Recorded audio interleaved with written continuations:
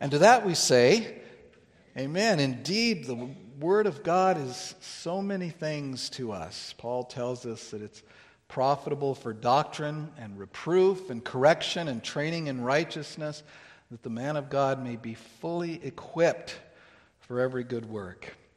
And it's to that word that we want to turn now this morning. Open your Bibles up with me to Romans chapter 12. Romans chapter 12. We're going to begin reading this morning at the beginning of the chapter. We've already looked at part of this chapter, the first half of it really. We're going to read the whole chapter this morning. We'll be beginning to look at the second half of it. But let's enjoy the Word of God as it's read this morning from Romans chapter 12. I appeal to you, therefore, brothers, by the mercies of God, to present your bodies as a living sacrifice, holy and acceptable to God, which is your spiritual worship. Do not be conformed to this world, but be transformed by the renewal of your mind, that by testing you may discern what is the will of God, what is good and acceptable and perfect. For by the grace given to me, I say to everyone among you, not to think of himself more highly than he ought to think, but to think with sober judgment, each according to the measure of faith that God has assigned. For as in one body we have many members, and the members do not all have the same function, so we, though many, are one body in Christ, and individually members one of another. Having gifts that differ according to the grace given to us, let us use them. If prophecy, in proportion to our faith. If service, in our serving. The one who teaches in his teaching. The one who exhorts in his exhortation. The one who contributes in generosity. The one who leads with zeal. The one who does acts of mercy with cheerfulness. Let love be genuine. Abhor what is evil. Hold fast to what is good. Love one another with brotherly affection. Outdo one another in showing honor. Do not be slothful in zeal. Be fervent in spirit. Serve the Lord. Rejoice in hope. Be patient in tribulation. Be constant in prayer. Contribute to the needs of the saints and seek to show hospitality. Bless those who persecute you. Bless and do not curse them. Rejoice with those who rejoice. Weep with those who weep. Live in harmony with one another. Do not be haughty, but associate with the lowly. Never be wise in your own sight. Repay no one evil for evil, but give thought to do what is honorable in the sight of all.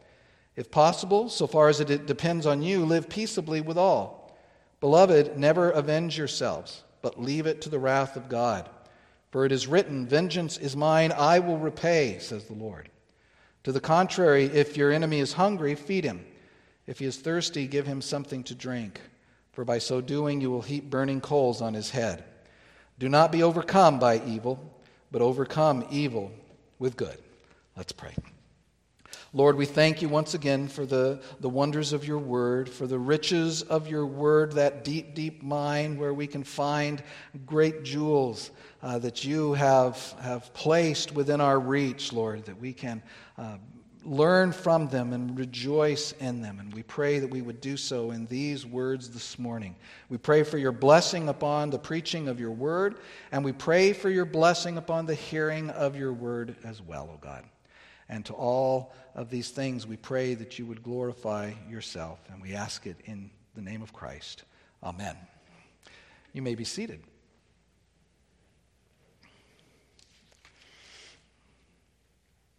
Let me remind you of those opening words that we read from the first two verses. Paul says, I appeal to you, therefore, brothers, by the mercies of God, to present your bodies as a living sacrifice, holy and acceptable to God, which is your spiritual worship. Do not be conformed to this world, but be transformed by the renewal of your mind, that by testing you may discern what is the will of God, what is good and acceptable and perfect. Remember when we looked at those verses a couple of weeks ago, we said that is the overarching command, that we are to not be conformed to this world, but we're to be transformed. That is our our true and proper service of worship to God. That's what we are called to do because of the mercies that God has shown to us. That we then, considering what God has done, and of course Paul's gone through the first 11 chapters of Romans laying out what God has done, the riches of the justification that He gives to us, of the work of Christ that He brings to us, of the peace with God that we have through that justification. He's given that all to us, those mercies, and because of those, we've learned that we are to live our lives now in gratitude. That's the heading for our lives, Christian, is gratitude. Gratitude for what God has done.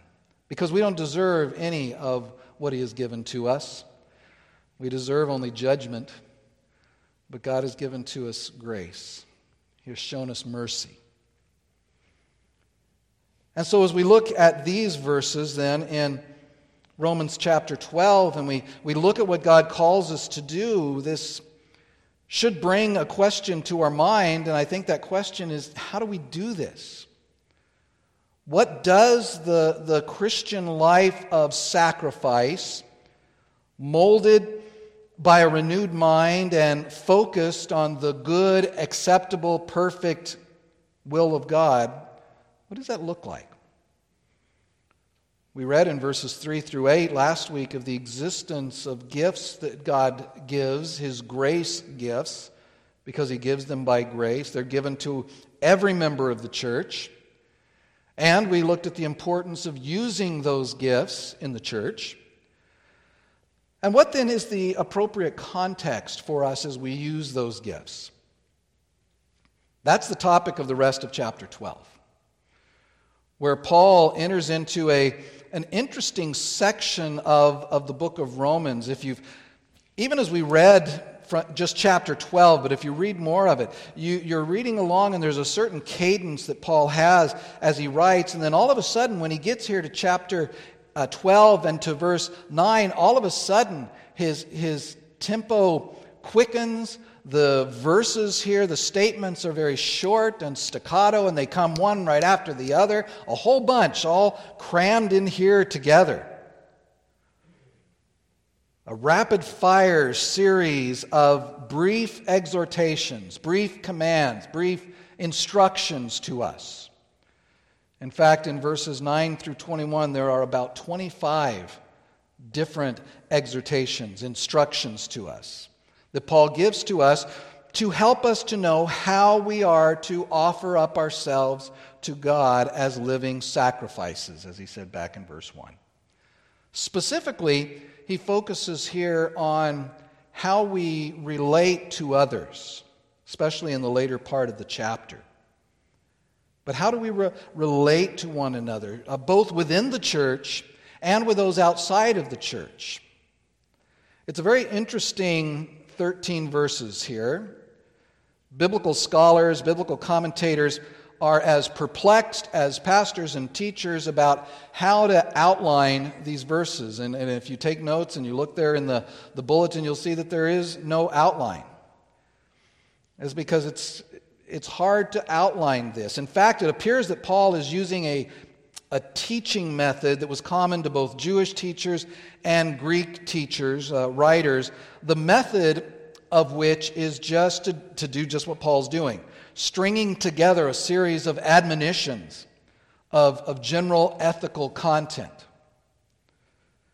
But the intent is very clear. Even if the outline is not, the intent is clear. And let us hear this with due seriousness this morning. The intent is to demonstrate the nature of true Christianity and to encourage us in our responsibilities as members of the Church of Christ.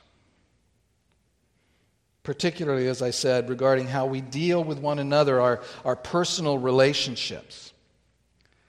And so if you'd like an outline for this morning and next Sunday morning, and perhaps the Sunday morning after that, we'll see, the outline is simply going to be the exhortations that Paul gives. My hope is to get through about half of them this morning, maybe through verses 12 or 13, and then we'll continue to just work through this chapter as we look at what Paul gives us regarding these instructions for how we are to offer ourselves as a living sacrifice to God. So we'll start at the beginning, and when we get to the end, we'll stop. It'll take a few weeks to do that. But first of all, Paul begins in verse 9 with something that's a little different, a little special. It appears to be an overarching instruction, a heading almost, for what follows. And it is this: let love be genuine. People of the church, people of God, you here this morning, them there in Rome, let love be genuine. As I say, this appears like an overarching instruction, a command within a heading. It looks that way because of its linguistic nature. There's not even a verb there, although in our English translations we say, let love be genuine, but literally it just says, the love, genuine.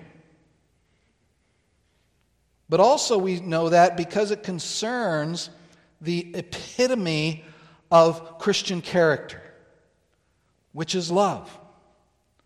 Love is, remember, the identifying and the preeminent Christian virtue. Jesus said in John 13:35, by this will all men know that you are my disciples, if you have love for one another. That's the badge. That's the uniform for us, is love.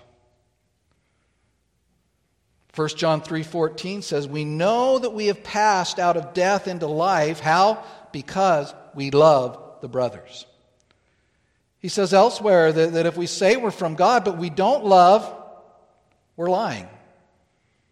Because it is not possible for someone who is truly regenerate, truly justified, truly converted by God to not love. To not seek to love, to not endeavor to love, to not seek with everything in them to love. It's also the preeminent, also the overarching command of God the Father, of Jesus Christ, and of the apostles of Christ. According to 1 John 3:23, we read that this is the commandment. This is His commandment, John writes, that we believe in the name of Jesus Christ, His Son, and love one another, just as He has commanded us. And He Himself, Jesus Himself, commanded us to this in John 15:12. He said, this is my commandment, that you love one another as I have loved you. Couldn't be clearer. Could not be more direct. This is my commandment, that you love one another, as I have loved you. There's a statement of the type of love that we are to have, the sacrificial type of love that we are to have for one another. We're going to continue to talk about that this morning. And in John 13:34, Jesus also said, a new commandment I give to you, that you love one another, just as I have loved you, you also are to love one another. And to this the apostles agree. John himself writes, for this is the message that you have heard from the beginning, that we should love one another. Love is, in fact, Paul will say here, right in the very next chapter that we'll be looking at, love itself is the fulfilling of the law of God. Look down in chapter 13 and verse 8. He says, owe no one anything except to love each other, for the one who loves another has fulfilled the law. Jesus said the same thing, didn't he? When they asked him, what is the great commandment? Jesus broke it down into two. And what are those two? Love God, love your neighbor. Do you see the common theme? Love. We are to love not just friends, but enemies alike. Matthew 5, the Sermon on the Mount, Jesus said, I say to you, love your enemies. And he went on to reason. He says, if you just love those who love you, you're not doing anything more than anybody would do. But Jesus calls us to love those who don't love us. Love of one another is the soil in which the church functions. It is the soil in which the gifts of God grow and flourish, the things that we talked about last week. And Paul's particular concern here is with the nature of that love. He says, let love be genuine. Let it be sincere. Let it be true. Let it be without hypocrisy. Peter says the same thing in 1 Peter 1:22. He says, having purified your souls by your obedience to the truth, for a sincere brotherly love, love one another earnestly from a pure heart. Each of us is to be beloved to each of us. And especially here is the idea that our love is to be sincere, not fake, not put on. The word comes from a group of words that has to do with play acting. The same group of words where we get the word hypocrite. He's saying love needs to be sincere. It has to be real and true and genuine. And the word for love here that he uses is that word that Christians particularly adopted to use to describe the highest love, the sacrificial, unhypocritical, sincere love of God to us, the word agape. Now be careful, there are some teachers who like to put a lot of stock in the difference between the different Greek words for love, which does not work. But agape does seem to often express the particular love that Christians are to have for one another. And you see that this is above all. Since Paul's recently been talking about gifts, it's interesting to note that he moves here. Last week we looked at the gifts, and now he moves right on to let love be genuine, which is the same thing he did in time, will do in order of the books of the Bible in the book of 1 Corinthians. Remember last week we spent a little time talking about gifts. We were looking in 1 Corinthians as Paul there, remember, utilizes that same picture of the body and the different members of the body and how they're all important and how they all need one another. They're unable to work without everyone, every part of the body working together. And then the stress on the source of those gifts being the Holy Spirit, as well as the truth that He gives gifts to everyone, to all of us, and He gives them to us for what He called the common good, that is the good of the church. Remember, that's all from last week. But as Paul concludes chapter 12 on giftedness, he does so by saying, and I will show you a still more excellent way, in 1 Corinthians 12:31, a more important aspect of the Christian life. And you know what follows 1 Corinthians chapter 12? 1 Corinthians chapter 13. One of the most famous passages in the New Testament. It begins like this. He says, if I speak in the tongues of men and of angels, but have not love, I'm a noisy gong, a clanging cymbal. If I have all prophetic powers and understand all the mysteries and all knowledge, and if I have all faith so as to remove mountains, but have not love, I'm nothing. He says, if I give away all I have, if I deliver my body to be burned, but have not love, I gain nothing. And then he goes on and describes that love. It's patient, it's kind. It does not envy or boast. It is not arrogant or rude. It does not insist on its own way. It's not irritable or resentful. It does not rejoice in wrongdoing, but it rejoices with the truth. It bears all things, believes all things, hopes all things, endures all things. And Paul says, let love be genuine. That's genuine love. What Paul describes in chapter 13 of 1 Corinthians, he encourages us to hear. For us as well. And again, the idea that love follows the idea of giftedness, because love is the soil, as I say, of the functioning of the gifts. For us as well, everything we do in the church is subsumed under and controlled by love, by the sincere love of each of us for one another. Sincere, honest love. That's first. That's the topic. Now he's going to work that out. The next two instructions that he gives, let's consider those together because they're so closely bound together. So numbers 2 and 3 here together. Paul says, still in verse 9, he says, abhor what is evil, hold fast to what is good. These commands here in this second part of verse 9 refers back to that first phrase and shows in what this genuine, sincere love consists. And that's namely that genuine love will abhor what is evil and it will hold fast to what is good. And the verbs there in those instructions, abhor and hold fast, are very strong verbs. The ESV here translates the first one very well, very clearly, abhor. That's a very visceral word, isn't it?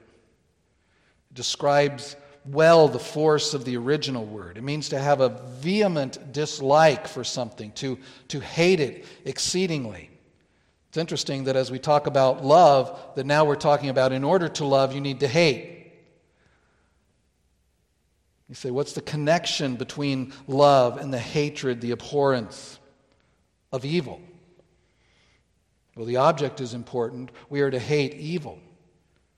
And it's really quite clarifying because in it we are reminded that love, biblical love, true love, is not this thoughtless, emotion-driven thing that the whole world around us talks about as being love, but that it is a truth-driven state of mind. And the only biblical reaction to what is evil is to hate it, as God does. The highest object of our love is God. And we are to love what God loves and hate what God hates. And God hates evil.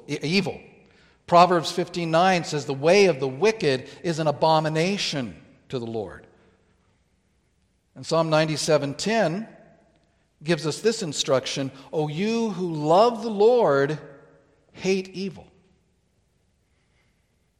Evil, after all, is the opposite of all that is good and godly. Evil is all that opposes God, and therefore we cannot join with it, we cannot tolerate with it, we cannot be pleased with it in any way. In ourselves, in our world, in our church, in our relationships. True love hates everything that is contrary to God. Since God is the source, He is the standard of love and of goodness. And not only are we to abhor evil, Paul says, but we are to hold fast to what is good. On the flip side, hold fast is also a strong verb. It means to be joined to. The original derivation of the word has to do with joining something together with glue. So we are to be joined to it. We are to cling to it. We are to be glued to what is good. It's used in other places of the relationship between a man and a woman in marriage. We should be wed to the good. We should be as attracted to the good as we are repulsed by the evil, and as attached to the good as we abhor what is evil. The prophet Amos said, hate evil and love good. Same thing Paul is saying here. And genuine, sincere love will do that. It will abhor evil. It will never do evil. It will not draw others to evil. It will not countenance evil. It will not allow evil to go unaddressed in relationships even. Rather, the transformed heart, the metamorphed heart, will love what is good and rejoice in the good. Which leads us to a fourth instruction, Paul's fourth instruction here. In verse 10, he says, love one another with brotherly affection. Another amplification of the importance of genuine, sincere love as the guiding principle under which we are all to live. And here Paul sort of descends from those general statements to very particular statements. Very concrete statements now about how love acts. He says, love one another with brotherly affection. And I love this one. It's so powerful, it's so important, it's eye-opening, and it's convicting. We shouldn't shy away when things convict us, when God's Word convicts us. We should love that too, because it is good. A more recent translation called the Christian Standard Bible really draws this out and gets to what Paul is saying here. It says, love one another deeply as brothers and sisters. Love one another deeply. Be devoted, the word means, to one another. See, here Paul is speaking about relationships, about the relationships with one another in the church. Your love for one another, Christian, is to be deep. How deep? Well, as deep as brothers and sisters, or in our text here, in our translation, with brotherly affection. The word that Paul uses there about brotherly affection is the word Philadelphia, brotherly love. And it's a word that outside of Scripture and using it in regard to us as people in the family of God, the word was really only used about physical relatives, physical brothers and sisters. And Paul is emphasizing here really just that. He is emphasizing the family aspect of the church, the family, the familial reality of the church. Because we are not just like a family. We are a family. With one Father, God, indwelt by one Spirit that binds us together. We are united to one Christ. And we are therefore to love one another, to be devoted to one another as a family. We often talk about our church family, but often it's just talk. I don't mean this. Paul doesn't mean this in a metaphorical way. He means it literally. Paul means literally we are to love one another. You are to love those sitting around you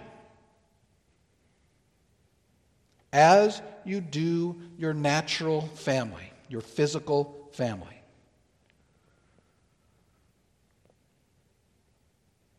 Sinclair Ferguson's book that we've been going through in our men's and women's fellowship. The men talked about this last time. The women will talk about it today. One of the figures that Ferguson uses in the book is that we are to be addicted to one another. We're not just a group of people that come together on Sunday, on Thursday maybe, and meet together sort of with a common purpose. But we are a family. And I don't mean, and Paul doesn't mean, sort of a distant, a third cousin twice removed kind of family, but like your immediate family, you're to love them. I won't have you look around. This would be a great time in some churches to have everybody stand up and go meet one another and say, I love you as a brother or sister in the Lord. I won't do that. But just think of the person sitting in front of you, since you can see them. You love them as an extension of your own family. Paul says you should. Paul says you must. Love one another with brotherly affection. That is part of what it means for you to be transformed, renewed, That is part of what it means for you to offer up yourself to God as a living sacrifice, which is your true and proper service of worship to Him for the mercies that He has shown to you.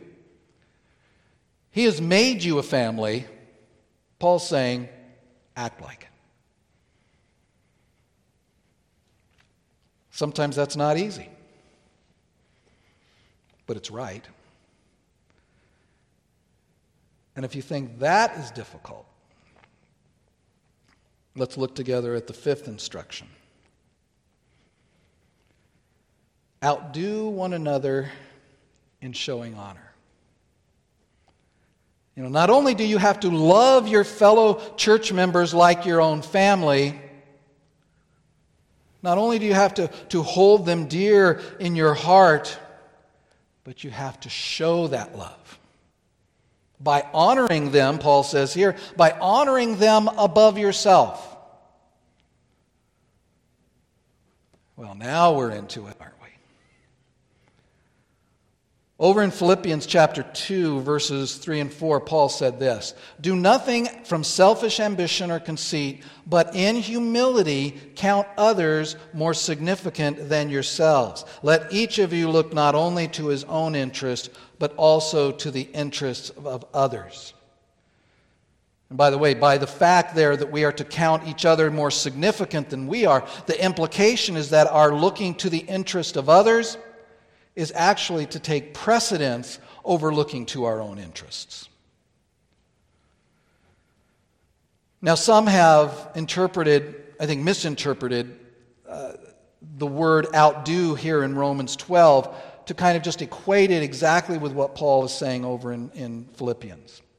And there is something of that in this, but Paul is taking it to the next level here in Romans.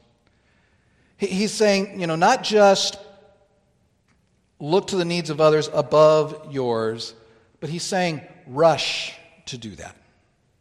Rush to put the interests of others before your own. Compete, as it were, to show honor to others. Compete to put the other person in the most important place. He says, outdo one another. You try to honor. Are you honoring me? No, I'm honoring you. You give the higher place to me? Well, no, I will give an even higher place to you. I will go out of my way to show deference, to show honor to you, to see that you get a blessing. That if anyone is to receive glory, if anyone is to receive attention, it will be you, not me. Huh? Wow. Talk about not being conformed to the world. How contrary to the world's attitude is this? The world says you have to look out for number one, and number one is me. But the Bible says, flip that on its head. You are more important than me.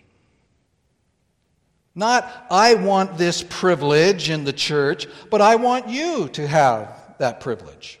You go before me. You sit in the best seats. You should get the honor. We are to desire the preference to go to others in the church and to be very willing to give up that honor ourselves. In expressing genuine, sincere love, brotherly love, our instinct, our habit, our reflex should be to put others first. And God calls us to the reasonable service, to the true and proper service of that kind of humility, that kind of honor, that kind of genuine love for one another. Now, before we go on, we're going to talk about prayer in a little bit here, but let's pause right here for just a moment and admit of how important prayer is in all that we've seen so far. Why is it so important? Why is prayer on our part so important and grace on God's part so important? It's because we need both if we're going to be able to do any of this, because we can't do any of this on our own. Only with the work of the Holy Spirit taking place by the grace of God can we see these things become true of us. And so we must pray. We must humbly submit ourselves.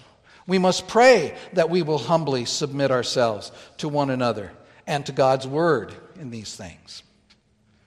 That's what we're called to do. You and I, all of us in this church, every church. In the sixth instruction that Paul gives, he says, do not be slothful in zeal.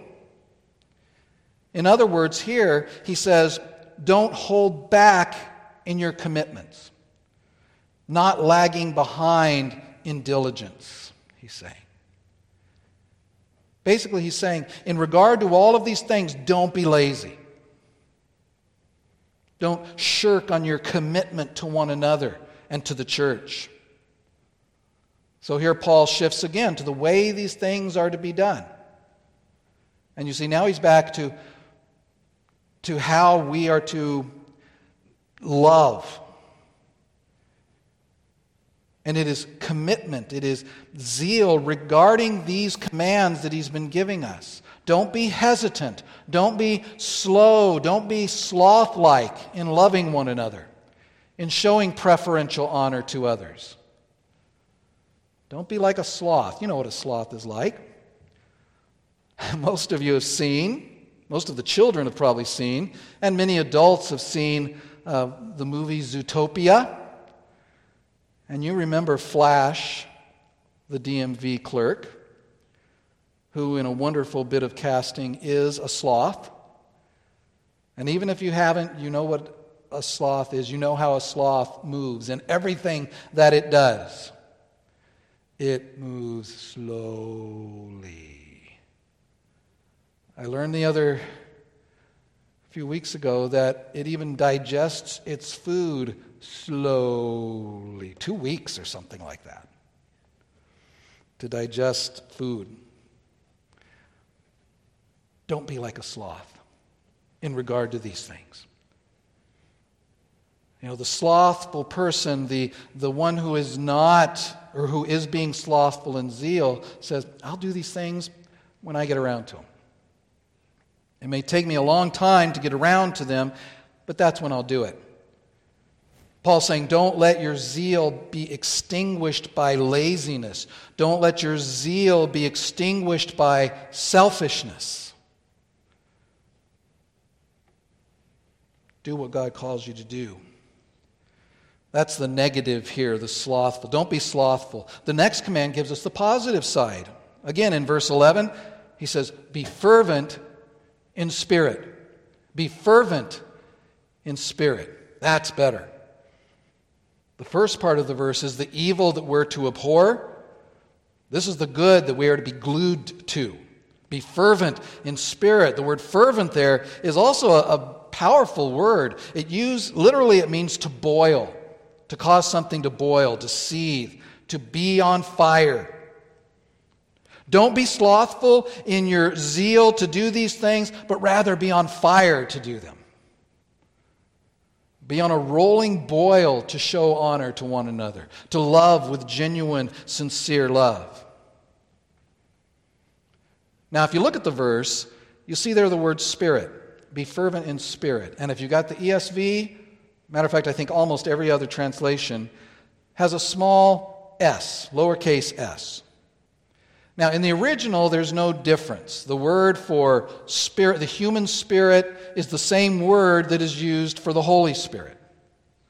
So it's hard to know in some cases when it just says spirit, which one is being referred to, and that's the case here.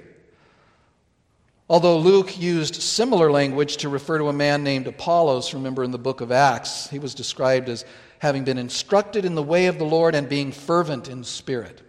Speaking there clearly of his Spirit. So whether this is the Holy Spirit causing you to be fervent, or whether this is you desiring and making the endeavor to be fervent, we don't know. But let's just note this, both are required. For our part, we must Be zealous. We must pray. We must be determined. We must seek God's revealed will in the Bible about how to and the importance of being fervent in our service and our sincere love for our brothers and sisters. And we must be praying that the Holy Spirit will work all of that in our hearts, that He will work fervency in our hearts, that He will set us on fire to love one another. How often do you love that, or do you pray that? We should add that to our prayer list. Pray that the Holy Spirit would set us each and every one on fire in reference to loving one another. That He will bring us to a boil in our zeal to obey God and to love His people. So the Holy Spirit is required, and our spirit is required to do this. The last part of verse 11 then directs us to an understanding that the true goal of this is that we serve the Lord. This zeal, this fervor that we are to have is not without direction. It's not without purpose. It has, in fact, the highest purpose. All of this really has the highest purpose. In all of this, we are serving the Lord. Remember, we are rendering spiritual service of worship to God. That's what Paul is working out. That's what he's describing here. Sometimes it's a temptation for us to become so involved in the relational aspect of our day-to-day, our week-to-week, our Christian lives, even in the good things that Paul calls us to do, that we can lose sight of the vertical component of our service. And forget that these things are instructions for a living sacrifice that is to be offered to God. Whatever you do, Paul said in 1 Corinthians 10:31, do all to the glory of God. Whatever you do, Paul said in Colossians 3:17, in word or deed, do everything in the name of the Lord Jesus, giving thanks to God the Father through Him. And as we, beloved, as we love sincerely, as we love what God loves, as we hate what God hates, as we seek the highest place for others, as we love one another with brotherly love, in doing these things, we are serving the Lord and not man. We are serving with that true and proper service of worship that we are called to offer according to Romans 12:2. As we use our gifts, as we love others, let us do so as part of that true and proper service of worship that God's called us to. Paul continues in verse 12 and gives us our 9th instruction. Rejoice in hope. An instruction so simple, but such a source of great blessing. The call to us is to rejoice, to experience and or to express an inner joy, an inner sense of well-being, to be glad. The word means to be filled with joy and to express that. And we're commanded to do it once in a while when things are going really great. No, we're called to do it all the time. Remember Philippians 4:4? Rejoice in the Lord always. So important that Paul says, again, I will say, rejoice. In 1 Thessalonians 5:16, Paul says simply, rejoice always. How do we do that? How can we rejoice always? I mean, really, when there's so much trouble in the world. You know, just yesterday we remembered one of the darkest days in our nation's history. How do we rejoice? How do we rejoice when there's so much sickness, so much strife, so much political and moral and cultural upheaval? And not just out there. How do we rejoice when in here, among the families of our congregation, maybe even in our own family, there are troubles? You know, life is not called a vale of tears for no reason. But we're called, Christian, to rejoice. Again, how? Well, we can give thanks to the apostle for giving us the answer. We rejoice in something very specific because of something very specific. Rejoice, he says, in hope. Our ability to rejoice always depends on the object of our joy. Not in circumstances, not in what we see with our eyes, not in what we even suffer in our bodies. But Paul says, rejoice in hope. Here's something for you to rejoice in. And looking at those other passages, you can rejoice always when you're rejoicing in hope. We rejoice in the hope that comes from God's promises and the confidence that we are given through them. Confidence and hope. Remember, hope is a confident expectation based on the promises and the goodness and the veracity of God. Hope that nothing will separate us from the love of God. Hope that if we believe in Christ, that God has forgiven us completely of all of our sins, and that He views us as righteous for the righteousness of Christ credited to us as ours in our justification. Hope that God will never then hold our sins against us, that there is no condemnation for those who are in Christ Jesus. Hope that we are adopted as His children and are recipients then of His care and His blessing and a future inheritance that God said is kept in heaven for you. Hope that Christ will come again and take us to Himself, that where He is, there we will be also. Hope that when He comes, He will change our bodies, change them to be like His. We will have sinless, diseaseless, weaknessless bodies for eternity. New, rebuilt bodies that are fit to live on the new earth, in the new heaven that He will create. And of course, we could sit here and go on and on and on and on and on and on, thinking of the promises that God has given, the hope that He gives to us, in which, beloved, we are to rejoice. As we set our minds on those things, as we trust in those promises, beloved, we can and will rejoice in that hope that we have. In the midst of whatever is going on, if our eyes are focused on the author and finisher of our faith and the promises that we have in Him that are yes and amen in Christ, we will be able to rejoice.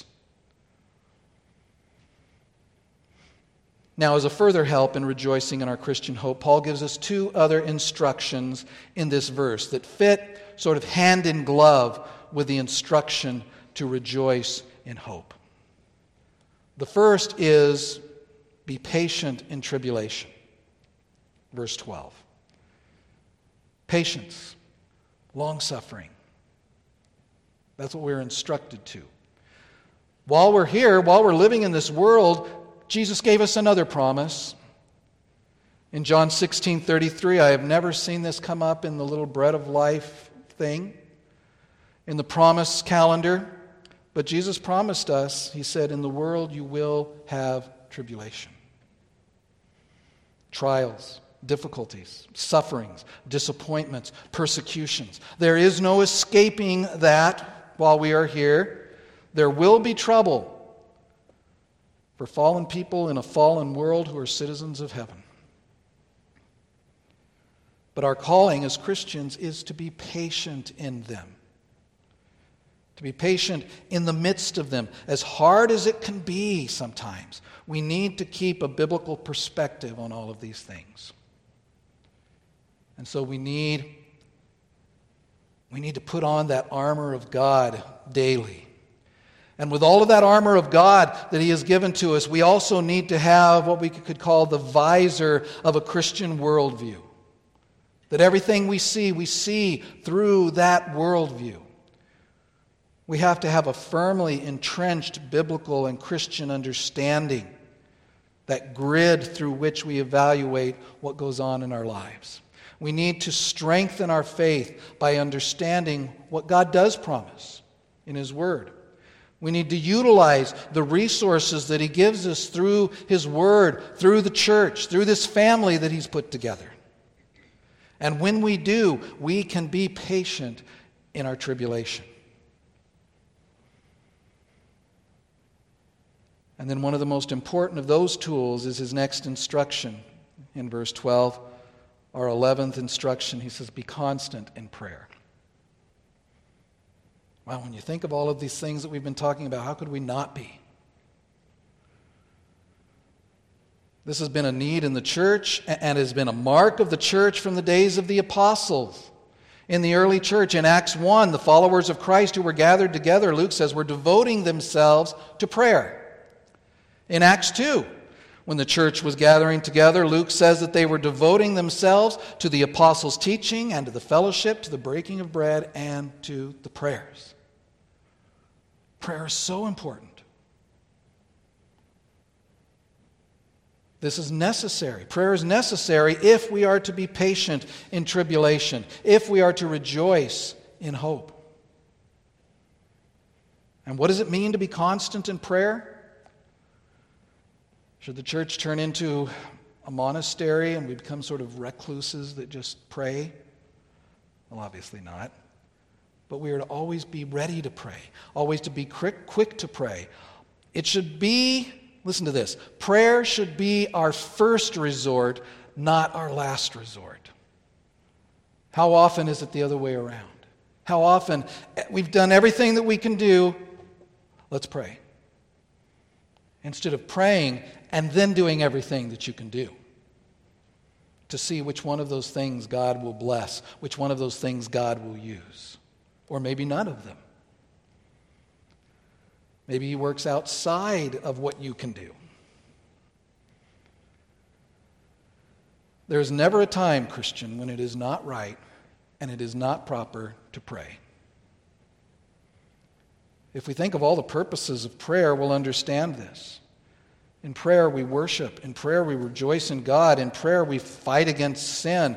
We call out for help and for grace and for comfort and for compassion for ourselves and for others. All of that through prayer. We give thanks, we give praise, we give adoration to God for His goodness and gifts through prayer. And it is through prayer, beloved, that we ask for patience in our tribulations, in our trials. And notice, we don't pray, we're not to just pray for rescue from them, but for patience in them. With the understanding that God very often does not want to rescue us from temptation, but to take us right down through the middle of the tribulation that we face.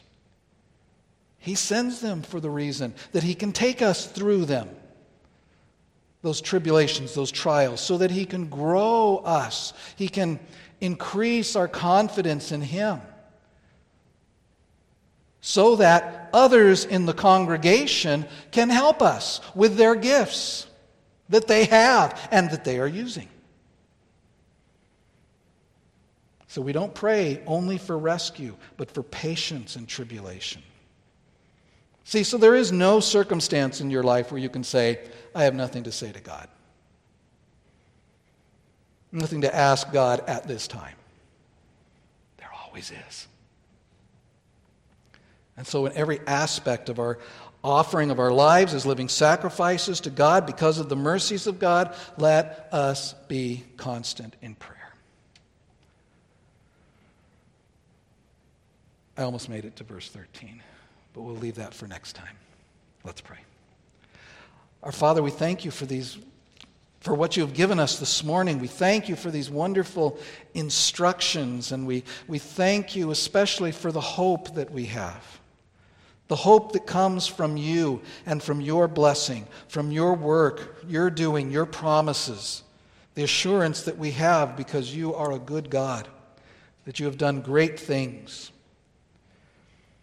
and that You have given us to Christ, and You have given us Christ. You have given us the Holy Spirit to work in us. And so we rejoice, and we hope. And we pray, Lord, that you would help us to show genuine love to one another. And we ask it in his most wonderful name. Amen.